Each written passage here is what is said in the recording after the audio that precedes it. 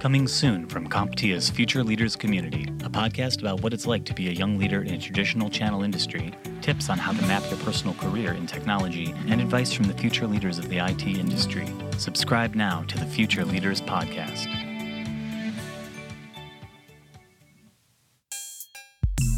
Welcome to Breaking Barriers with the Managed Services Community, a podcast that features MSP space and interviews with members of the CompTIA Managed Services community. Hello, and welcome to Breaking Barriers, the podcast for CompTIA's Managed Services community. I'm Miles Jobson, Community Director for CompTIA, and with me today is Corey Kirkendall of 5K Technical Services, who, among other things, is a volunteer on the Executive Council for the MSP community. So we're going to try something a little bit different. We're going to try a run here. We're calling it the MSP Spotlight. I'm going to be interviewing a bunch of different MSP owners, the executives within those organizations, and kind of hit them with the same set of questions. And over time, what we're looking to see is if some interesting commonalities kind of come out, or maybe even more fun, differences of opinion in places where we can, crack open and dig in deep. So, well, the goal here is to give everybody listening some just new ways to think about things and, and insight into some great MSPs. So, Corey, thanks for being here today. Hey, Miles, thanks for having me. You bet. Before we get started, tell me a little bit about 5K Tech. Yeah, so 5K Tech, man, we started back in April of 2006, man. It's hard when I think back. It's been that long. I came out of corporate America and said, you know what, I want to start my own business providing support to small, medium business. I think there was a niche out there for that because what I wanted to make sure and ensure that small businesses had access to technology the same way we had when we were in corporate America. Really kind of started off kind of as it's kind of a charity case for me because I started doing it with nonprofit and churches because that was more of a passion and kind of the things I wanted to provide back. And it just kind of evolved from that. So it's been an interesting 13 plus years, and growth has been really good for us. That's nice. That's great. So you worked in the corporate world and you said, enough of this. I'm throwing off the shackles, right? And you jumped in. So you had mentioned kind of the nonprofits and churches and things. Was that like their need? Was that the thing that brought you out of being an employee and into your own thing?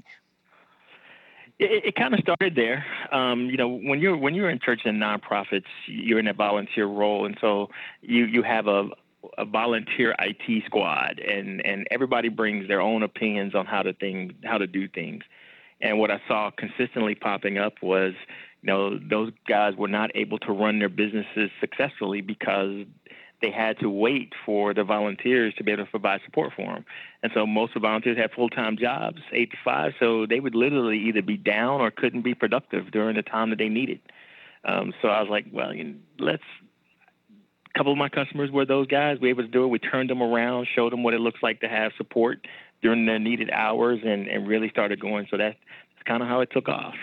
So you'd mentioned obviously getting involved with the churches and things, that this is part of your values. What are some other ways that either your personal values or the values that you've instilled into the business kind of show up, whether it be through your service or the things that you do or your clients, or how does that kind of come through for you? Yeah. So one of the biggest things we do, man, is we value, and I think it might be kind of cliche, but we value our customers and really listen to what they say. One of my things here is without customers, we don't exist, and we really take that to heart here. Everything we do is around customer service and customer client satisfaction. I believe I work for a big company like IBM and Cisco and some of the others, and I think some of the problems they would have in certain times as you got so big, you would forget about that customer service and that satisfaction, and your customers would migrate off and go to somewhere else, or they would be shopping. And so what we spend a lot of time here, every morning we'll probably do a 10 or 15-minute huddle to talk about what's going well with our customers, anything we've heard with our customers, how do we reach out. And then I task each and everybody on my team, from my receptionist to my accountant to my office manager to all my techs as well as myself. Every day somebody has to reach out to at least 3 customers and talk to them. Hey, how's it going? Anything we can work with?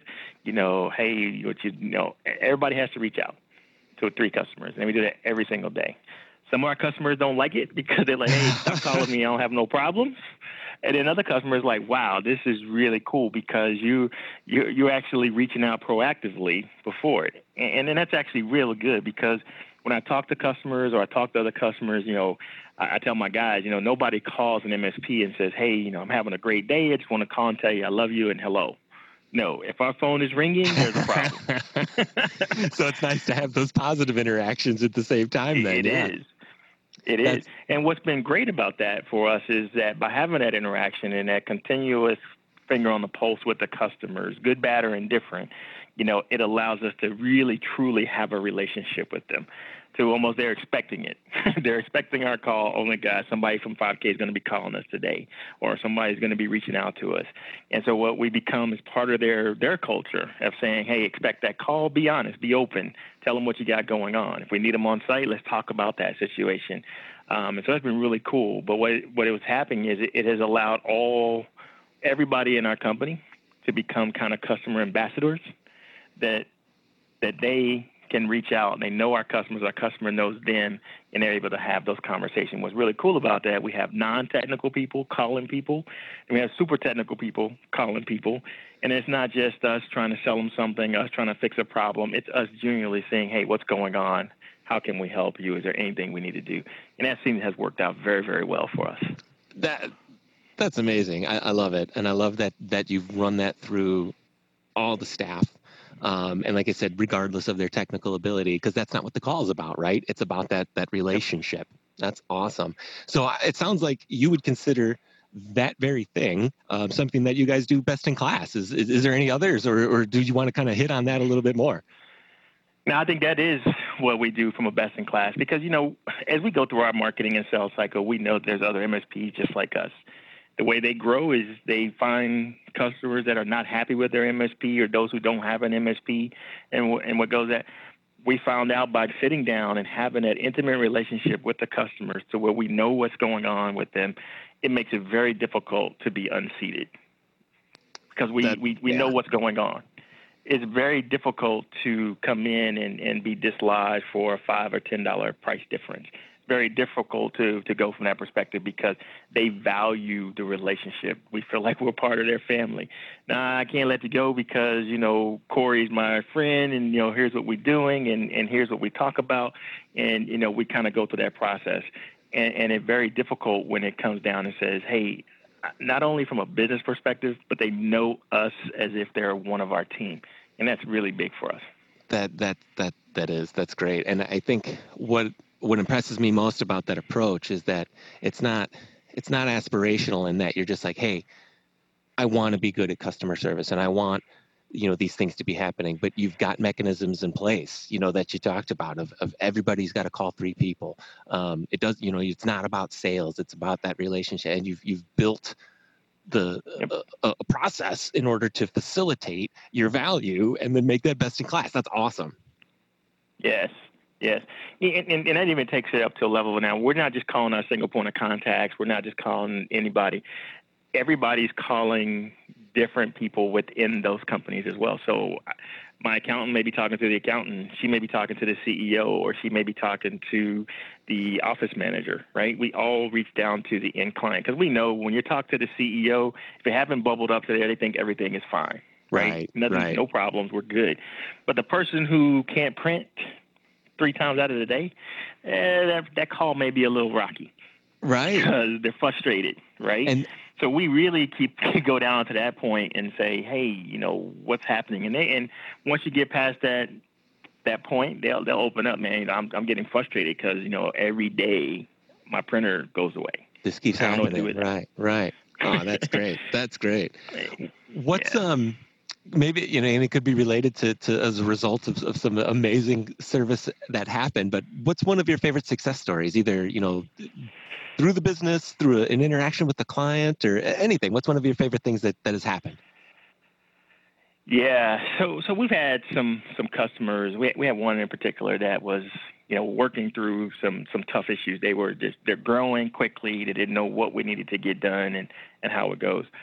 So what I had the chance to do was go out there and spend some time talking about their business, not necessarily about technology at all, but just where they wanted to go as a business and what type of impact was it going to have on her and the growth and the locations and where it goes. So part of that was I was able to go out there and sit down and say, let me learn your business and learn what you're doing, and let me understand where you're going, and let me understand how that fits and what that looks like. And what that allowed me to do was listening to where she wanted to grow as a business, how she's going to hire, what she's going to acquire, where she wants to go from X, Y, Z. That really allowed us to really put together a really solid technology roadmap to support that. And it was totally for that. She wanted to, grow, but she wasn't going to be, there. So she's going to have a lot of remote employees. So we were able to accommodate that. She knew within the next year or so she wanted to have a location and where it goes. So it allowed us to stay ahead of her growth, know where her growth was coming from, and adequately plan those projects to help her continue to do where she wasn't focused and having to think about that from a technology perspective. And now she went from a two-man shop, and she's probably 35 employees strong, and she hasn't missed a beat. And technology is not her issue in how her network and how she gets supported, because she knows that, hey, you guys know where I'm going as a business. So when I call you and tell you here's where we're at, we're right in lockstep to make sure that her infrastructure is in place. The building is wired and cabled and ready to go. Her security posture is in place. All those things are already there. And so we pride ourselves on spending that time with them, truly understanding. And most times it's not even a technology conversation. It's just we want to know where you're growing, how you're growing. And that actually opens up the conversation of, okay, here's what we're going to need to do to be able to accommodate that. It's in their terms. It's not talking bits and bytes. It's not talking brands and manufacturers. It's not talking about this and that. It's talking about, I got you. That's where you want to go. Here's what's going to get you there. That's great. What I really like about that is it's, for years going to conferences, listening to speakers, attending webinars, you hear, you got to change the conversation, right? And yeah. You are like a living example of exactly what that kind of education is talking about. When, hey, yeah. It's not about, pushing a box or a product because that's what your vendor's got a promo on, right? It's solving those problems for those people and making that connection. That's yeah. Great stuff. Now, what the heck is out there that's big and hairy? What's the biggest challenge that's kind of facing, whether it be you guys or the MSP industry as a whole in general? Kind of what's getting in the way? Yeah. So I think, you probably hear this the same right now, man, is security is the biggest deal. I had a chance to go to RSA conference. It's one of the biggest security conferences in the world. I mean, they had tens of thousands of new security vendors that were there. I mean, when I was there, I never got out of the first row in the first hall. And I had another 3 halls and probably another 150 rows to go through. It was just overwhelming. I could not imagine that. So, I live here in Texas, and Texas has brought a lot of shine to MSPs from MSPs being compromised, which is called clients to be compromised. So it's tough. So security is definitely keeps me up at night, and I know from talking to other MSPs and just the business as a whole, we're kind of like the cobbler, right? The cobbler's kids have no shoes. Absolutely. So it's kind of like the MSPs, we sell it, but ours is not where it needs to be. And so what ended up happening is that, we have to think twice as hard on what we need to do to protect ourselves because of what we have access to. And then also making sure that we're having the right conversations with our customers that here's what we're doing and here's what we need to do to ensure that they're covered as well. But security is definitely what keeps me up at night. You mentioned there's this massive show, right? So there's constantly new technology coming, and of course this is the tech industry. So what's more exciting than the fanciest new phone or whatever it might be, right? So as you're seeing, kind of watching hype cycles and watching new products launch or maybe a new approach to an old problem, how do you kind of judge for yourself and for 5K Technical Services, like what's hype versus, hey, I can do something with this? How do you know? I don't have enough hours in a day to jump on the hype, man. So I sit back and I do a lot of reading, but I also don't like to reinvent the wheel. So I spend a lot of time with other MSPs.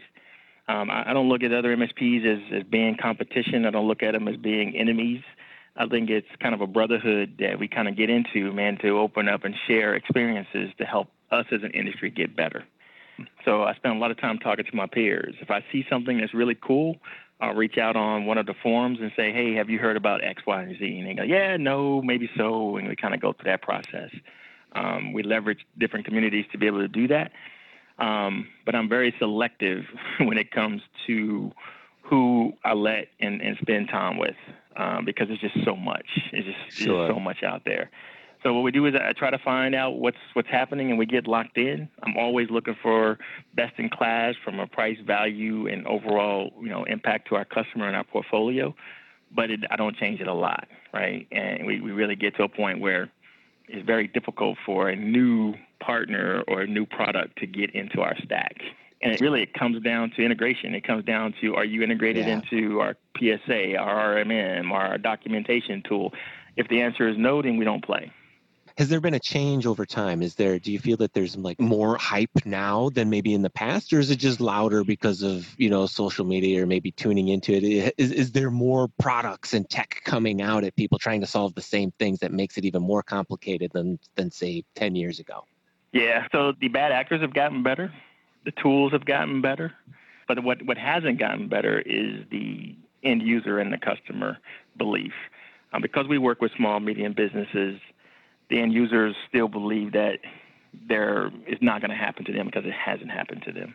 So what's surprising to me is how difficult still today the security conversation and the security sale is. And it's expensive too. One. Like it can be very expensive. Yeah. Related to that, there's always unexpected things coming, maybe whether, of course, you can't call a security attack unexpected anymore. But, when something is new or different or is hitting you guys kind of that you didn't expect, and that could be, natural disaster, obviously, is an easy one, but it could be something as simple as, a vital person needed for a meeting or something, right? They didn't make it that day, or I don't know, but how do you kind of jump when something is unexpected and you need to have some kind of prepared plan for that? You definitely got to have a prepared plan for that. We have a pretty robust lab that we play with that mimics just about whatever our customers have. And everything we do has to go into that lab, and we probably spend a minimum of about 2.5 to 3 months testing it. And that's one of the other things that's cool for my engineers is that they get a chance to work on that project. So we ask for the product, it comes in. We don't get any support. We don't do anything. We're just going to see how hard it was for us to get it to set up and how hard was it to get us to integrate. And after that, we'll work with the team to see if there's anything we need to do to fill in the gaps and how well do we do. Has to be simple. Has to be easy. And having that lab like disconnected from everything else, obviously, but 100%. Allows you that sandbox to play in. That's really cool. Yeah. So do you run through like recovery scenarios and things like that in that nature as well? All day, every day. We spend a lot of time going through recovery scenarios on the data and on the backups and how we do it. We do a lot of testing, with those guys because, some backups just go and say, yep, backup was completed. You got 4,999 files. It doesn't tell us if it was good, corrupted, or not, right? We really go back and spend some time testing it. We've been burnt one time of backing up, and we didn't know it was bad until we had to go get it. That's just not a conversation we like to have. It's unpleasant, and it's uncomfortable for everybody. So I think besides security and everything else that keeps up, man, it comes to employees and proper documentation. How do you keep or get good employees that can help and support us in this field? And that's hard. We have a lot of good training out there. We have a lot of expensive training out there, and we got a lot of bad training out there. And unfortunately, that reaps kind of the candidate pool that we get a hold of. But for him, I'd be like, how can we get and have access to the best candidates to continue to allow us to be successful? Because the pool is very light. That's the biggest challenge, and that's why I'm very involved with CompTIA, making sure that the quality of candidates, what's coming out from the candidates, are relevant to us as well as our customers. That's huge for me. Yeah. I can talk about it, but if I'm sitting on the sideline and doing nothing about it, and all I'm doing is complaining, that's why I want to be involved and am involved to make sure that we're doing the right thing. That's great. And, you had mentioned CompTIA, and it is a drive for us. That talent pool speaks to the cybersecurity challenge that we're facing, because if we got good people who can address that, it's a little frightening, the fact that there is such a kind of a gap there right now between what the industry needs and what's available. No doubt. Do you have any other last bits of wisdom? I know I threw a couple of curveballs at you today, but if you've got anything else you want to share, otherwise I'll close this up. What I always try to tell all MSPs and everything, right, is make sure that you're spending time with other MSPs, larger, smaller, equal size, and whatever that's going on. And even in your current area, because there may be opportunities that you guys can collaborate on and don't work on, because we grow by a couple ways. We grow by acquiring other MSPs or us getting acquired. We grow by getting new customers. So you never know who's got their eye on you, or you may have your eye on them. So spend time with other MSPs, build that relationship, go out to lunch, go have those conversations, because they either have been through what you're going through, just coming out of what you're getting ready to go into, or have somebody that knows somebody that can help you get through that, and you don't have to do it by yourself. That's great advice. That is wonderful. And as a matter of fact, what a fortuitous segue here. I'd like to let everybody know CompTIA has launched an official membership app, and that's an awesome place where you can go and maybe meet some other MSPs and things like that. But you find that in your app store, and feel free to download that anytime. We'd love to have you join the conversation, get involved with the community, get a chance to meet folks like Corey, and we'd love to have you. So thank you for listening to this edition of Breaking Barriers. And Corey, thank you. This was fun. Thank you very much, Miles. Thanks for having me. Thank you for listening to Breaking Barriers with the Managed Services Community. You can find more episodes and subscribe on iTunes or wherever you find your favorite podcasts.